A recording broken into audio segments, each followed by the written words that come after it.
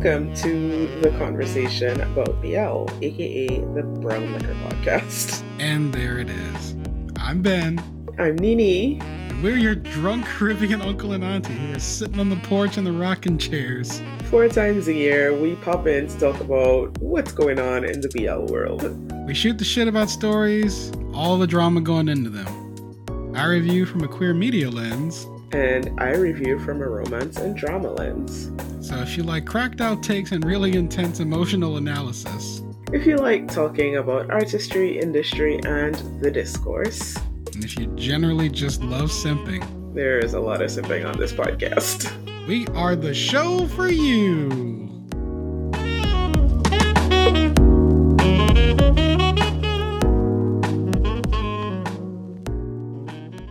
We are back.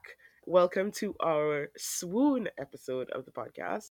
And on Swoon, we are going to be talking about a big damn romance, which is not something that we get to talk about a lot in BL.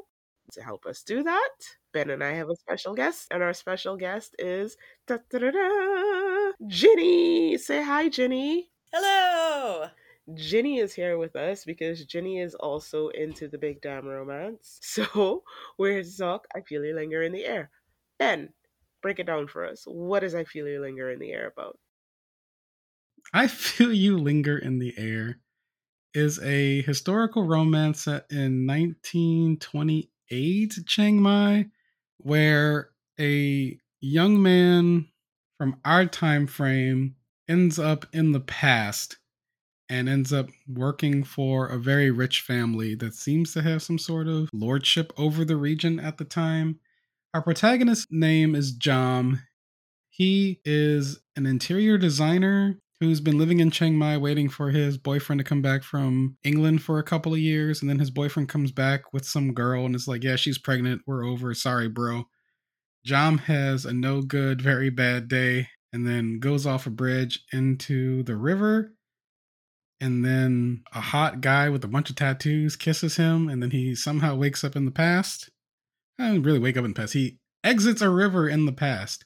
And then drama ensues. He ends up stuck, makes a couple of friends, catches the eye of the young son of the lord of this area, and ends up becoming close to him and finds something very meaningful in this time period, which is also strange for him because of reincarnation. Lots of people that are important to him are in this time period, but as very different people who do not know him. This ends up being used for a lot of social and political commentary, some of it very subtle, some of it not so subtle. And I guess that's mostly the show. So, Ginny, how'd you feel about this show? I had a great time at this show. It was so beautiful from beginning to end. The settings were gorgeous. The music was gorgeous, even when it was from the Nutcracker. It was one of the most... Sorry. It was one of the most lush feeling dramas we've gotten in BL. The whole historical setting just felt very rich and detailed. Really felt like you were soaking in it. It's kind of a slow pace, but I didn't mind that, and I felt like it worked with the setting and with the big romance historical story that they were trying to tell. In the first 5 or so episodes, I did feel like the romance was the weakest part. But as soon as those boys got together and we were in more of an established relationship situation, it was gorgeous. The intimacy was incredible. They got to me deep in the heart parts. Really enjoyed it. I had a great time with it. I love a big damn romance. I've been reading big damn historical romance basically my whole life. And this captured the feeling that you get reading a big damn historical romance. There was a hint of the epic to it in certain parts. There were quiet moments in there that were really, in some ways, very romantically profound. That kind of got me, like Jenny said, deep in the heart parts. I had a fabulous time. Ben, how about you? So I don't like historical romance in general. I do not romanticize the past, particularly the not so distant past. And it makes it often very hard for me to enjoy historical romance. I'm black and I'm from the US and I grew up in the South. And so it is really difficult for me to really enjoy historical romance because these large gaps in power often between the characters do not work for me. It often makes me extremely uncomfortable. I understand that the context of this caste system in Thailand are different than what Black Americans experienced in my home country, but Jom's arc to me can be blandly described as him landing in the past and being upgraded to preferred house slave. And that is something I struggle with, even as there's a lot of stuff in the show that I really like. The undercurrent of that really bothers me. I also end up struggling with the end of the show when I reflect on Jom's journey because it's a very tragic story for me in a way that isn't cathartic. Like I am still left with an intense melancholy coming out of this show that I have not been able to shake. And the parts of it that were really beautiful and enjoyable, I don't think have unstuck me from how kind of sad for Jom and Yai I feel. It's interesting that the feeling that you're left with is sort of a melancholy, sort of a sadness, because that's not where I landed on it at all. Why the feeling of melancholy in particular? Jom is yanked into the situation for reasons we don't understand. And then he is yanked out of the situation for reasons we don't understand. And so Yai has the unfortunate queer experience of deeply loving someone and having them ripped away from him. And he never really gets over that, judging by his own letter to Jom that is passed down. And then for Jom, he's 25. He blew 2 years waiting on an ancient motherfucker in Ohm, crashes his car, ends up in the past, has a very bad time, and then has a less bad time because of Yai. And then Yai is taken from him. And at least in the show, Jom gets back to our time frame. The show remembers that Ung Pung was his sister. He gets to eat some crepes. He gets to tell I don't care anymore. I just spent 8 months as a slave. Whatever. You can go marry that girl. Then he gets yanked even further back to the past. I don't need the show to tell me why things should happen per se. But this is a very familiar experience having grown up in queer cinema where a bunch of sad shit happens and then the fucking thing is over and you're like, "Oh, well that was something." So I did go into the show wary because I knew it was a time travel romance and the trailers looked real melancholy. They had this ode to eternal parting about them. It definitely tells you what it's going to do from the beginning. I do feel you, especially with Yai. I'm not entirely satisfied with where they leave that Yai in the past. I feel like Jom has a whole journey ahead of him, and he did get some healing from his own trauma, but I didn't love that they left us with this heavy sadness and pining. It didn't have to be a romantic happy ending. They did give some pointers towards maybe what he did politically that also pointed to some real Thai figures that apparently were historically influential. But I would have liked to see a little more hope and uplift in Yai's side after Jom leaves him. Because we're meant to believe that Jom changed everybody's life. He inspired Yai to sit up and take notice of the world, to pay attention to some of the injustices around him. And I would have liked to see at least more of the positive side of that from where we leave him in the past. I didn't expect that they were going to get to live their lives out forever. That was kind of never in the cards. But they did leave Yai in particular in a pretty melancholy place. And I'm not sure how intentional that was, that was the full impression we were left with. Given that it's tea, I'm feeling like that was pretty intentional. Tea, the ending's always bittersweet. It's never 100% one thing or another when it comes to tea. He's always going to leave you somewhere that's just kind of like, yeah, there's good here, but also life is what it is. I feel like I just generally probably have more tolerance for that when it comes to these kinds of stories. Like Ginny said, you know from the beginning that they're not gonna live out their whole lives together in 1928. The way the story's set up, it's just not possible that that's a thing that's gonna happen. So for me, thinking about the life that Yai lives after John leaves, it's not necessarily melancholy for me. He was definitely lonely, and I wonder what that must have been like for him. It's more of a curiosity for me than a melancholy. I am a person who is very into loneliness and stories about loneliness.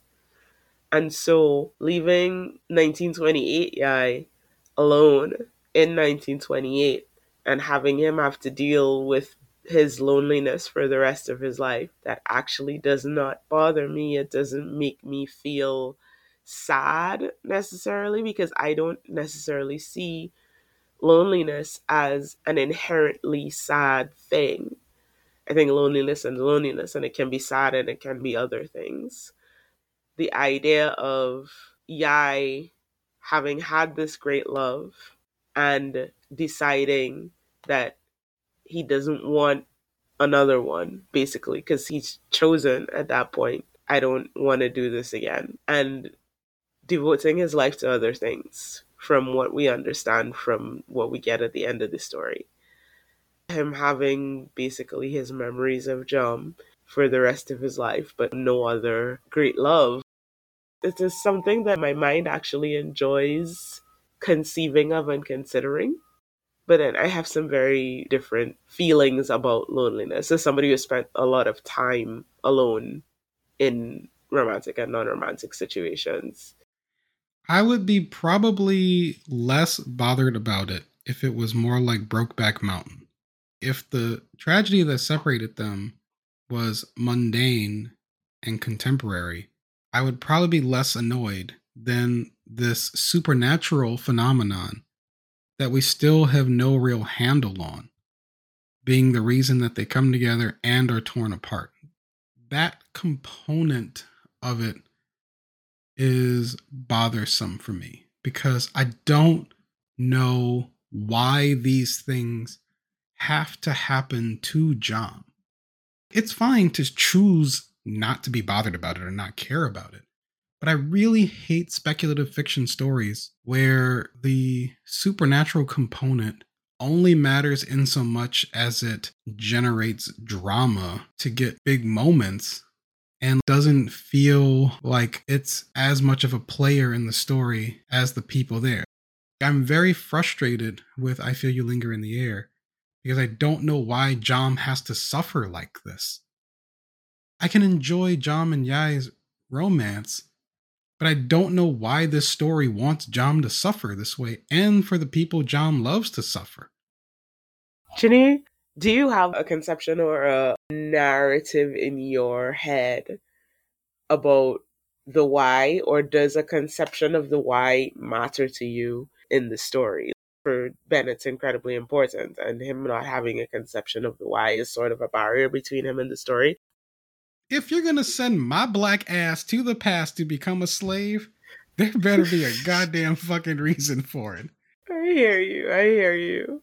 As far as the mechanic, I don't need that, and I don't want that because the story was set up with this very kind of spooky vibe which immediately put me in a place of like, bigger than human stuff happens in this story, and we're not gonna make that make sense. That's not the kind of story we're in. But the narrative that I do see is the reincarnations and the fact that this is a love happening over three versions of Yai that have loved Jom. And the Yai that we experience for almost all of this story is the second of those. So he has already some immediate instinctive connection to this strange man who's shown up. And he kind of just goes, oh, this person is important to me. I've already had dreams about him. I'm going to see what this is about. Why does he have to suffer like this? Because that's the story. I get what you're saying, but this is very baked into the genre. And it's baked into the fundamental setup that this is going to be a story about separation and about yearning across centuries. Those are the emotions that the story wants to deal with. It's fascinating for me because as somebody who's been very steeped, as I said, in historical romance, in the way that I've been steeped in historical romance and the type of historical romance that I've read across my life, you're right. It didn't even occur to me to question the why.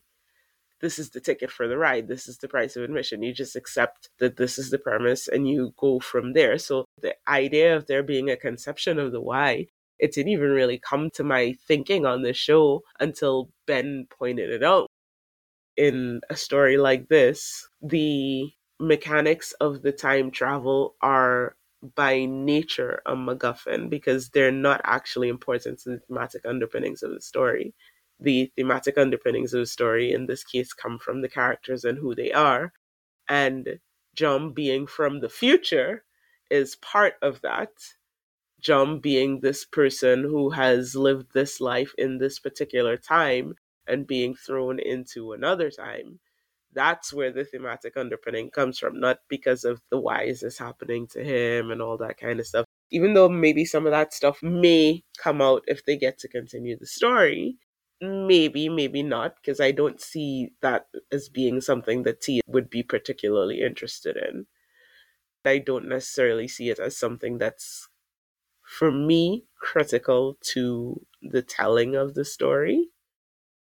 It's because they sent him to the future. I don't think I would have cared about it if Jom had just vanished. And then he had just woken up even further in the past and been like, oh fuck, looks at the camera, and then they end. I would have been okay then. I would have been like, well, we still don't understand why Jom is hopping. Perhaps the reset in another time frame will help us see that. By sending him back to the future, letting him eat crepes, and hang out with Jeed, who was Ung Pung in the past, it made me think, well, what the fuck was the point of all that? You sent him to the past. He made some friends. They got the gang together and unmasked a villain. They had some great sex. They had some sad sex. And now he's back in the future. And then not Yai walks in, confusing the absolute fuck out of us. And then they roll credits. And then they throw on a tag because they might get a second season. A huge knock for this show for me was being fully reliant on novel spoilers, which were posted by the distributor of the novel, as well as given by the cast to audiences. That's not great. A good ending makes me go back to the beginning, and then I want to reflect on the whole journey. I got stuck in the ending of all of this going, well, what the fuck was the point of everything I just watched? Why did any of this have to happen? I don't like getting stuck at the end. I don't know what they want to say about everything that's going on. The whole for me is not greater than the sum of its parts. And it has some really good parts. I think Noncool and Bright do a great job playing the romance between Jom and Yai. I thought it was interesting to see a male gay couple and a female gay couple next to each other and how that presents in this particular time frame. I really liked Ming and the other servants because most of them are honestly not that homophobic, which reflects a lot of historical context. Poor people did not care about what other poor people were doing. I liked the whole notion of a bunch of homos and their friends get together and they can take on fucking anybody. I think episode 11, where John realizes he's disappearing and tells Yai, and there's this somberness that grips the show as they have to grapple with John's functionally terminal illness, and they go through the process of saying goodbye to the people who matter to them, reflects an AIDS experience that I am unfortunately familiar with. That was really well done. There's all of this great stuff all over this show that I don't feel like really spins together into something transcendent. I just have a show with a lot of pieces that I think are really spectacular, but I don't think the show itself is.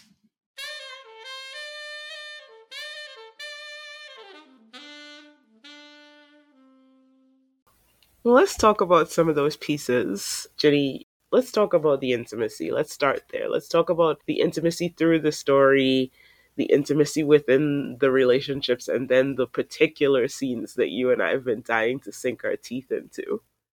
I think I said already that initially the romance between Jam and Yai did not grab me. I didn't feel like their courtship had a lot of juice to it. But once they reached that point of really being in each other's orbit and being close to each other, every scene was just giving so much intensity, mutual desire, mutual interest, so much tenderness. The way that they look at each other and touch each other is beautiful. Some of the best chemistry and intimacy we've seen in a long time, I think. The oil scene in what, episode 6? They've definitely not had sex yet, but the attraction is clear and understood on both sides. There's this scene where Yai is rubbing himself with oil as just like skincare, and Jom starts helping him. And then you cut and you see Jom in his room looking so worked up. And then he starts to rub the oil on himself, and you see that what's happened is Jom and Yai had this moment where he's doing this massage and it was interrupted because Yai was like, this is too much. And so Jom is processing this and very clearly implied is jerking off to this experience. And the music is so intense and the framing is so intense, and you're intercutting between the scene with the two of them and the massage and Jom by himself. It's one of the most intensely sensual scenes that we've gotten ever. And it's done so artistically. They thought about, how are we going to frame this? And how do we want to tell the story of what just happened between these two men and how they both feel about it? It's so creatively gorgeous and intense in a way that I don't see applied to intimacy scenes. And I just wanted to smooch everybody involved in it because it was beautiful and wonderful. And I want to see more like that always. The way that this show filmed sex and intimacy. Ben always talks about being tasteful, but also being explicit enough for there to be an understanding that what is happening here is sex between men and it is different from other kinds of sex. I was just kind of blown away by the creativity of it, the way that it was shot, the way that it was scored, the way that it is choreographed, the way that the emotion is built between the actors. Jenny's right. I haven't seen anything like this. The only other creator who consistently gets here when it comes to sex, probably Mame. Maybe. Like, it's kind of goofy when she does it. Mame is different, and I'm a bit of a Mame apologist, and I love her intimacy scenes, but there's something about the creative layers that are put on top of this that really speak to me. This show did so much without being very visually explicit, being so deeply sensual without showing you very much at all. You're seeing skin and you're seeing touching, but that's not what's driving the emotion. It's the music and it's the filming choices that are making this experience so sensual rather than just the sight of bodies and the way they're touching each other. And it was really striking. The intimate moments themselves are not here for pure titillation. There is a strong dramatic component to each scene, which is helping the characters and the audience cope with the current struggle happening between the boys. The first scene with the oil, that was the first time that Yai was close to honest about his physical desire for John. They definitely both know at that point. I don't remember what specifically has been said, but it's been made clear between them that Yai is interested in Jom. Because Jom goes into that scene kind of expecting, oh, is this going to lead to sex? He thinks that's what's going to happen, and maybe Yai did too, but kind of got overwhelmed, or we're not sure exactly what happened, that he stopped it. I'm sure. Don't worry. Ben's sure. What happened, Ben? I'm just going to get edited. I'm glad you're here, Jenny. That boy made a mess of his damn pants because he bust unexpectedly and got embarrassed and didn't know what to do because he definitely spent too much time thinking about it because all he does is read trashy romance novels. I had forgotten about the romance novel that he made Jom read to him. Which Jom hated. But you know what it is with the intimacy scenes? They somehow manage to be incredibly sensual, but not earthy. They got sensual without being as erotic as maybe they felt. I like when the actors get to give the audience what they want and need without you basically making the actors shoot porn. Bright and Non-Cool are extremely professional. We don't always get too deep into the behind the scenes stuff, but we can see in the BTS we got that these two guys understood what they needed to accomplish in their scenes, which are very well choreographed ahead of time. And that's, I think, what really goes here is they're not just relying on actors being willing to just do shit. There's a specific intent that they're going for. So we get all of the effect we need and it doesn't feel clumsy. Another thing I really loved about the intimacy in the show is how it builds from scene to scene. The other thing I like watching when I'm talking about sex and stories, tracking the emotional journey through the sexual journey. This show, I think, was really good at that because every time we got an intimate scene between Jom and Yai, it was at a different stage of the relationship. The intimacy wanted to show us something different. It reveals something different about where the characters are, where their relationship is. When the dam finally breaks and Jom and Yai just start making out in the rain. I talk about the show being a big damn romance. That moment is probably the most big damn romance moment in the entire show. It is epic. There's no other word to describe this moment. How it happens, how it's shot, everything about it makes it even feel epic. There's this sense of inevitability, there's this sense of desperation, and then that carries through into the sex scene. You come out of that scene and you're going into other scenes where things are quieter once they become more established. You can chart the emotions that you're supposed to be feeling about both the characters and the relationship through these scenes. And there aren't that many of them. They do a great job of building the intimacy and you understanding that they have this incredibly intense physical relationship without spending a lot of time on intimate scenes. As much as I enjoy seeing those scenes and parsing those scenes through the lens of the story, The fact that they don't have that many of them, to me, is also an accomplishment, because they're able to tell that story without necessarily making their actors take their clothes off and make out all the time.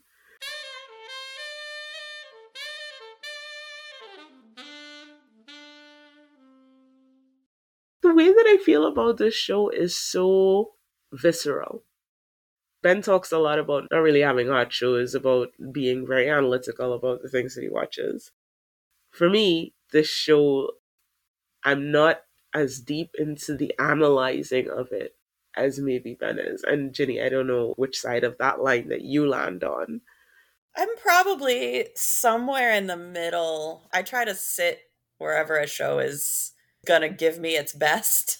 So I'll love to analyze a show if it seems to really be inviting that. But this one, like you said, it's a big damn romance. And so much of what it's doing is just creating those moments. So I was enjoying sitting in those. That kissing in the rain scene that you talked about, that was incredible. What happens immediately before that is the dance that Yai has to do with this very eligible girl, and the fantasy dance that Yai and Jom have, which is just a gutting scene. I think I did cry. Everybody is surrounding them and admiring just the way that they are doing in real life for Yai and this girl. And it's the agony of what they should be able to have and can't. This is a show that wants to dig into those pain points. And I can see where, for some of us who have lived that pain, it's not something that you want to sign on to. For others of us, it's like, yes, make me feel this thing, take me through this in this fictional space. We get that excruciating contrast of the publicly affirmed love that Jam and Yai aren't allowed to have. And then we go from that right to this private, powerfully intimate moment between them. We talk a lot in this show about lenses and reads, who you are and where you sit being an integral part of how you look at the shows, how you take them in, what you get from them, and what you put back out. I think this is a show that for each of us, because we're coming at it from a different lens and with a different read, we had three kind of distinct almost experiences of it.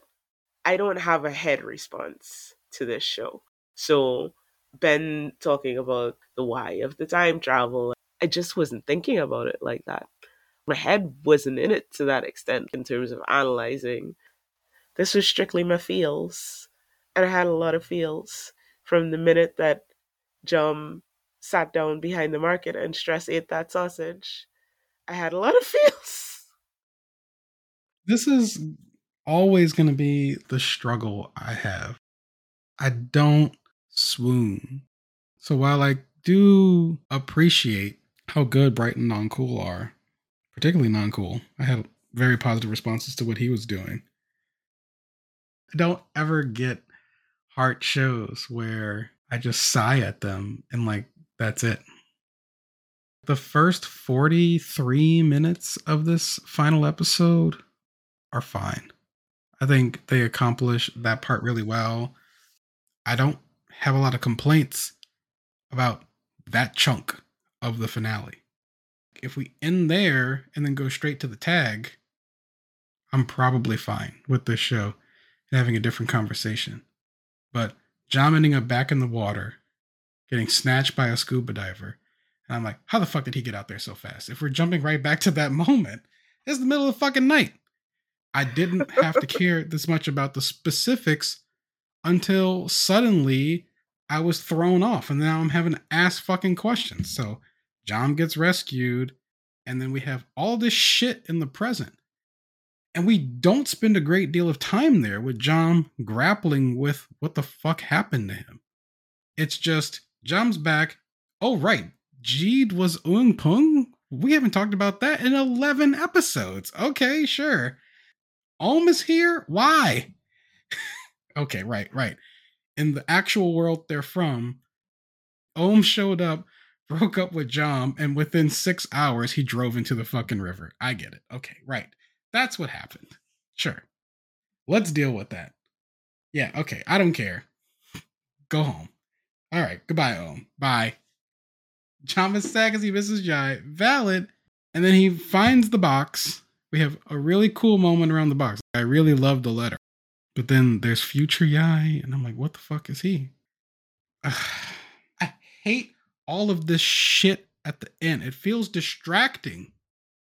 Why does he have to go back to the future to tie up shit from his present to then suddenly be thrown back to the fucking past? If I am putting my head bits on, which I am very reluctant to do with the show, to be quite honest with you, because I enjoyed it so much. The only thing that maybe doesn't entirely fit is the third version of Yai at the end. Because I can see why they bring John back to the future.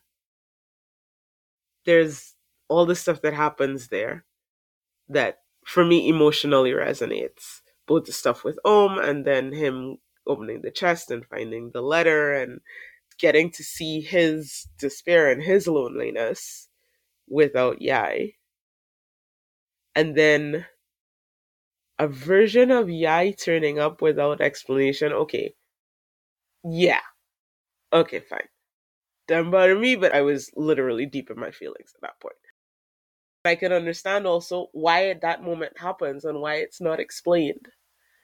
Who wants to end their story on an exposition dump? Nobody. You got the catharsis you needed at the 43-minute mark, and you were able to just walk away with that. When they kept talking after that for another 45 minutes, it caused problems for me. When we talked about other shows we've had on this podcast, we can talk about how like there's a lot of good shit, but for you, it did hit you in the chest. This is where I sit with this show. It's good. I don't feel it. I get you.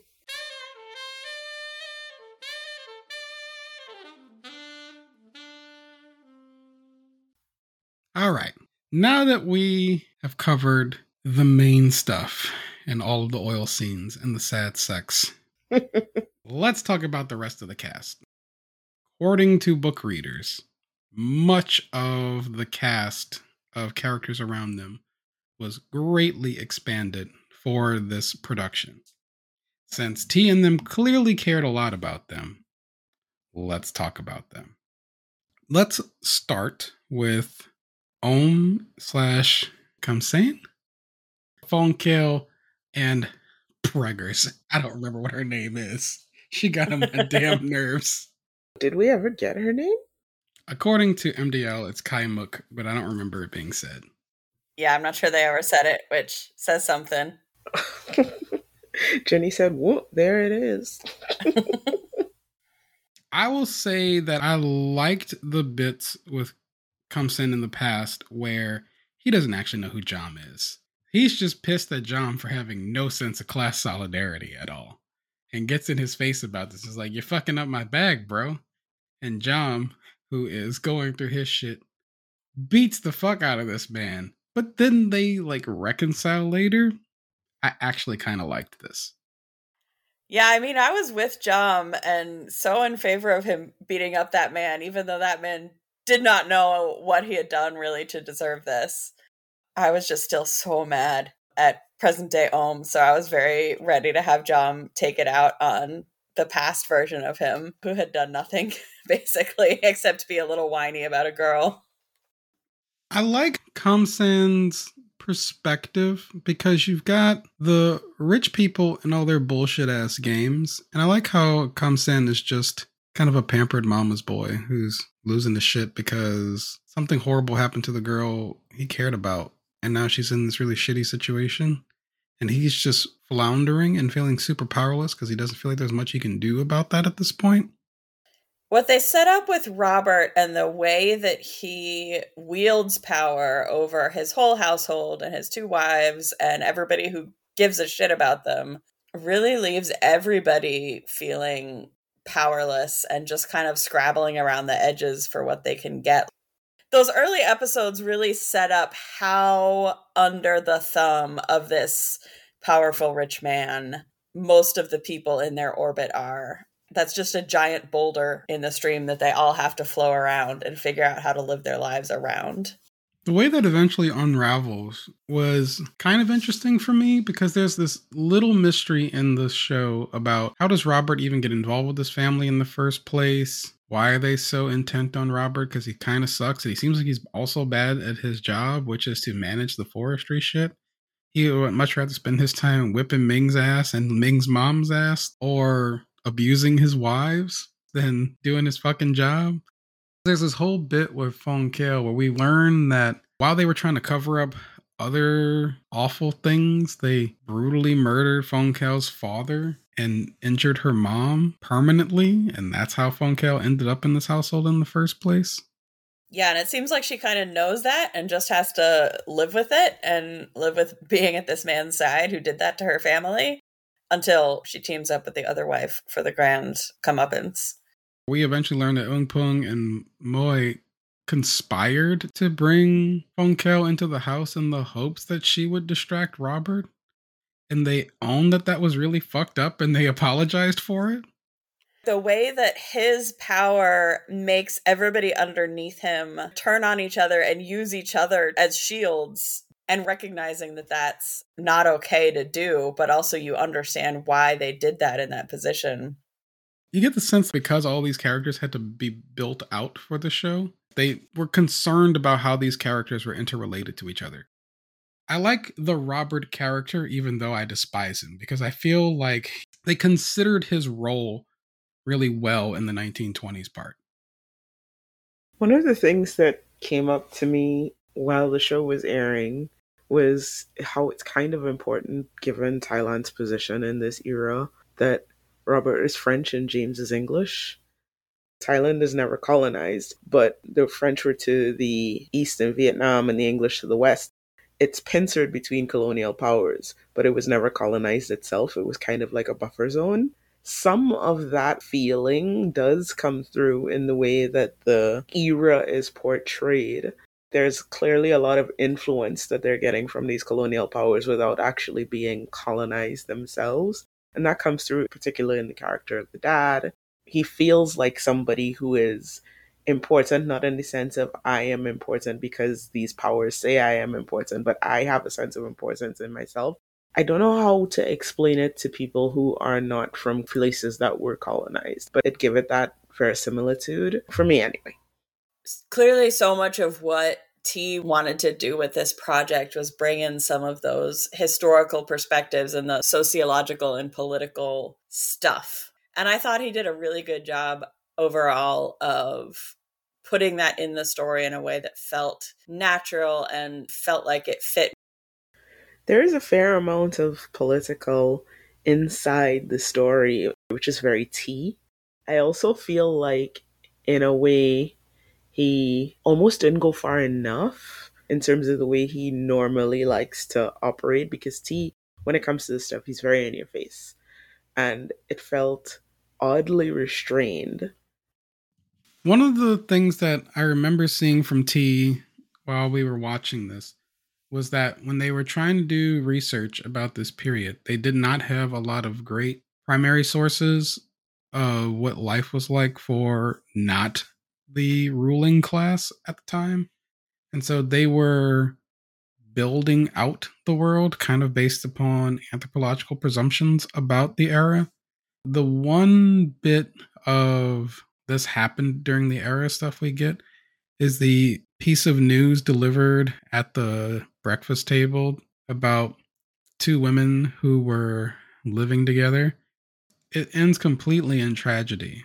One of them is killed, and the other maybe doesn't survive the grief. I don't remember exactly what happens to the other one. And it feels significant for me that T wanted to make sure he put living lesbians in this world too by building out this relationship between Eunpung and Moy, and then giving them the opportunity to leave and go do their own thing. That brings me to an interesting question. T was trying to accomplish a number of different things, I think, with this story. How do you feel the romance fit inside of the wider story that T was trying to tell? Honestly, poorly. They did not feel super well integrated. The grace that it got from me was a lot due to how well the side characters that ended up involved in the more political stories, Robert's whole household, all those side characters were so nicely developed early in the series, and I was so invested in them that I gave the story a lot of space to develop its different themes alongside each other rather than having a ton of overlap. But from a story crafting perspective, they were not super well integrated. I would agree with that. The big problem was their choice to make John so passive for most of the show. Part of why the episode 10 stuff doesn't exactly land for me is it didn't feel like John was as active of a character I would have expected. If his obeisance to this system had felt like something he was affecting for survival and not just something he just sort of slid into because he had been hurt and then assaulted and then hurt again right before all of this, I feel like him teaming up with James and everybody else would have landed because it would have felt like he was a mover in that world and that his modern perspective would have mattered more. I feel like this is a consistent critique of T. This is something we talked about when we talked about Step by Step as well. The things that he actually cares about versus the vehicle that he's using to tell his story. There's always a tension there. I feel when it comes to T, you kind of have to choose your adventure. You have to choose which side of the story, I guess, you're going to pay attention to. And because I always gravitate towards the romance, I think I have a different slash better time with a lot of T stories than others might. I don't like that he does that, sincerely. I don't like when BL feels like three pitches fighting for relevance because somebody with money who liked all of the pitches wanted to see them play out together. I really don't like the side quest feeling of this constant theme in T's work. I don't like the things being loosely connected via setting or underlying theme he thinks he's building towards. It consistently irritates me in his work. I feel like Jenny, you and I are more closely aligned sometimes when it comes to some of the stuff that T is coming out of, partly because we get the swoonies and Ben does not. Y'all give me shit about New Siwaj. Y'all gonna eat this shit over T Bundit. Jenny, how do you feel about that? Do you feel that underlying tension in T's work and how do you reconcile it? As much as I love the romance and the swoonies, I would love someone to give T a bucket of money to make the socio-political drama that it feels like he desperately wants to make. What it feels to me like is he has to put things through this BL lens because there is money there as a creator and there's an audience there. There could have been a stronger, more cohesive drama, but I liked both halves of what we got, and I didn't feel like they were actively in conflict. And I'm easily pleased, so I was okay with it. I think he gets away with it here, but I don't think it's good. Not as a unified piece.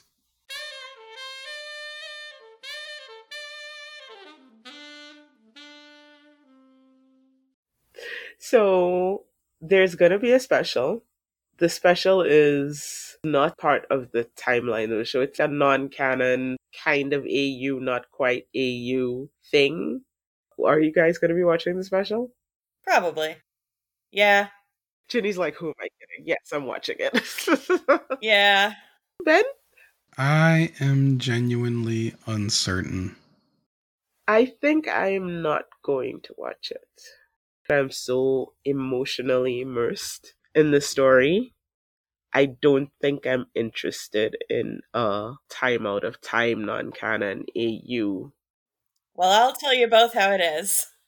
Please do. I just don't know that I care. I like Non Cool and Bright well enough. So I'm not opposed to seeing them bro it out, I guess. To me, the story between these two got so emotionally deep. I don't want to watch them have hijinks. It feels unearned. The story's not complete. I would be okay with a present Yai and Jom get to go to the fair and have a good time if this was coming after the second section with the commander. I do kind of agree with that. I will still watch it. Even though I did not like this show as much as Nini, I am not saying that this show is bad and people shouldn't watch it or enjoy it. But I don't really want to return to this show. That's the real thing here. We got the tag about the commander, and I was like, do I want them to get a second season? I kind of don't. I don't know that I want to go back to this. I don't think I care enough. I am curious about two things. One, this is a period of Thai history that we haven't seen in BL. We're now getting into Thai history in BL, period. And as a person who is kind of a history junkie, I want to see what that looks like. But the other part of it is that they can't go back to the same dynamic, right? So it's not going to be a retread of the 1928 story. This has to be a different story because Mustache Yai is a different character from 1928 Yai. And Jom, having been through the experience of meeting and falling in love with Yai and being separated from Yai, is also going to be a bit of a different character going into this. So this is not the exact two same people having the exact same story if they do this. This is two different people figuring out a different dynamic, a different story. And I am actually interested to see that because I am impressed with the acting and because I have been impressed with the writing. So for me, that's where I'm landing. I want the second season because I want to see that. Well, I hope the Quantum Leap BL does a better job closing itself out next time. I'm so mad at you for calling it Quantum Leap.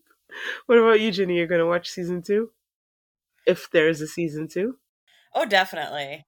I don't think the story is complete as it is. I think they tied it up enough, and that's where I needed us to see Modern Yai, because that tells us if we never get a season two, there is a Yai and a Jom that can live out their life in the same timeline, and I need that for my peace of mind. There's a happy ending out there sometime, and hopefully we'll get to see the story take them there. But I did want to at least know that it's there for them. But I don't think it's complete as it stands.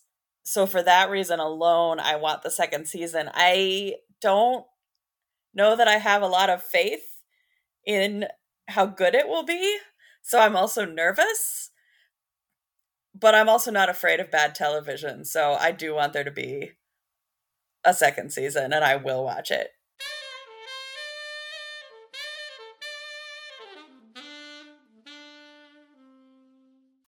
Jenny, what did you score I Feel You Linger in the Air and why? Why did I give it a 9? I agree with Ben that the whole is not greater than the sum of its parts. That's a really fair and accurate way to sum it up. The ending, I think, failed in execution. I don't disagree with any of the choices that it made about what happened, but I think it could have done better with the timing. I think a little bit more explanation would have been good. So there were some misses, but I liked so many of the parts so much. So I gave it a 9. And what about you? Where do you sit? I gave this show a 9. My ranking system is almost always about whether or not a show can be recommended to viewers. And so it becomes a 9 because it's the kind of show that BL viewers can have a very good time with. And it's the kind of show that recent converts might have a good time with, but the failures in execution from episode 10 and 12 hamper this show getting a higher score from me. It's a 9 because the parts of the show that are good are some of the best we've seen this year. But the parts that are not are frustrating in ways that also feel fair, and I kind of hate that too. They hedged on the finale because they hadn't gotten really greenlit for a second season. Okay. I understand the awkward place you were in, but Modern Yai is probably the biggest mistake I think they made. I think they were afraid the audience would be like me and would be really put off by how unhappy that finale is. And so they threw Modern Yai at us to make people feel better, but I didn't like it. But I think the show's really, really watchable. I think it's really beautiful. I think it's a great example of what Thai production teams are capable of. I think it's also a really good showcase of what Thai talent is capable of. I think across the board, the entire cast is really solid. Even with my issues with the lack of conviction at the end of this series, I think this was an excellent show. I gave this show a 9.5. This show is incredibly expansive. There's so much that's happening in this story that I really found resonant. I feel like I felt all of the emotions that the show wanted me to feel. I followed that emotional through line, and it was an incredibly easy emotional through line for me to follow. I didn't feel like I had to qualify my emotions when I was watching the show. If something on the screen was meant to be making me happy, it was making me happy. If something on the screen was meant to be making me feel sad, it made me feel sad. There wasn't a tension between what I was feeling and what I felt like the show wanted me to feel. As a person who is very much into the feels and the vibes, it was a 9.75. I feel like in terms of shows that we scored really highly and say that we actively liked, this is probably the most critical we've been of something that we have scored highly. There are times when a show is genuinely good, but doesn't hit every note that well. And you're going to hear it and you're going to go, oof, we definitely downloaded this from LimeWire. And Benjamin.